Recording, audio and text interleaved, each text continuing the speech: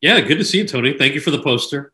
I think the last time I sat with you, in person was one of the the Harold and Kumar movies. So it's been a while.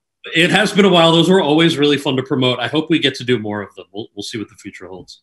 I would like to see that as well. They're kind of nutty and fun, and everybody has a good time, both in the audience and obviously, doing the film. Where did you get the idea for Kal Penn Approves This Message? So the idea was something that came out of things that other people had pitched me. So for the last few years, I would get these pitches of, hey, can you host this show about politics or this show about, the 2016 election? And all of the pitches seemed really either reactionary, like reacting to things happening in the news, or a little too vitriolic for what I like to do.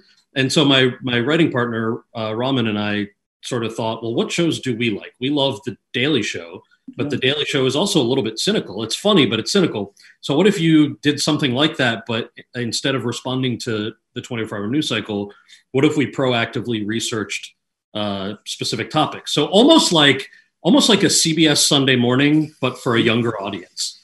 And we decided that would be maybe a format that we would try. So we ended up putting together a pitch deck that focused on 6 specific issues over the course of a mini series leading up to the election. Freeform was like, yes, this is exactly what we would love to do. So it's funny first, and it's educational.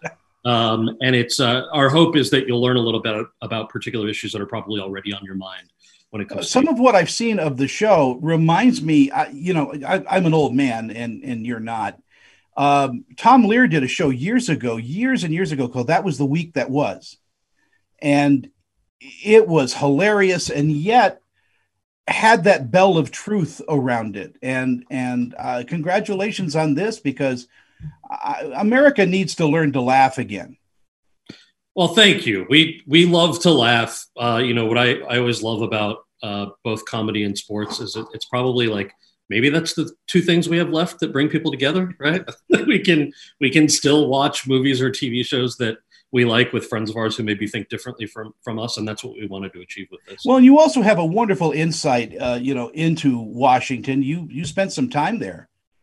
I did, yeah, and I wouldn't say that my politics flavors this show as much as some of the things that I learned that really inspired me. So, for example, we have an episode on climate change, right? Mm-hmm. And a lot of people have asked, how the heck do you do an episode on climate change when things are so polarized?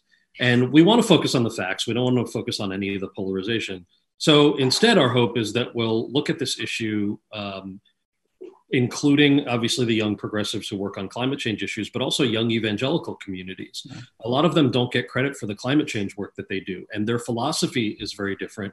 And it's rooted in something that's biblical instead of something that's rooted in something more scientific. But that's almost irrelevant if you're talking about how young people are working together on an issue that they care about.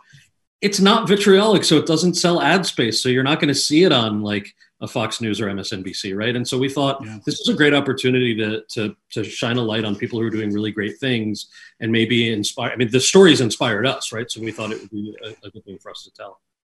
Well, I'm glad shows like this exist. I'm glad we get to see you back on the small screen and enjoy you. I loved you in House, loved you in How I Met Your Mother. Oh, thank you. All of those things. Okay. And again, thank you for your time this morning, and I hope to catch up with you over a cup of joe someday. That would be nice. Thanks, Tony. This celebrity interview is sponsored by... I'm Annette Civarella with Pia Anderson Moss Hoyt, Utah's leading entertainment law firm, serving clients nationwide. We provide solid, attentive representation focusing on minimizing risk, reducing cost, and protecting the reputation and privacy of our clients. Our goal is to provide you with the legal representation you need to make the right decisions and to protect you and your creative works. Call or email me for a free consultation.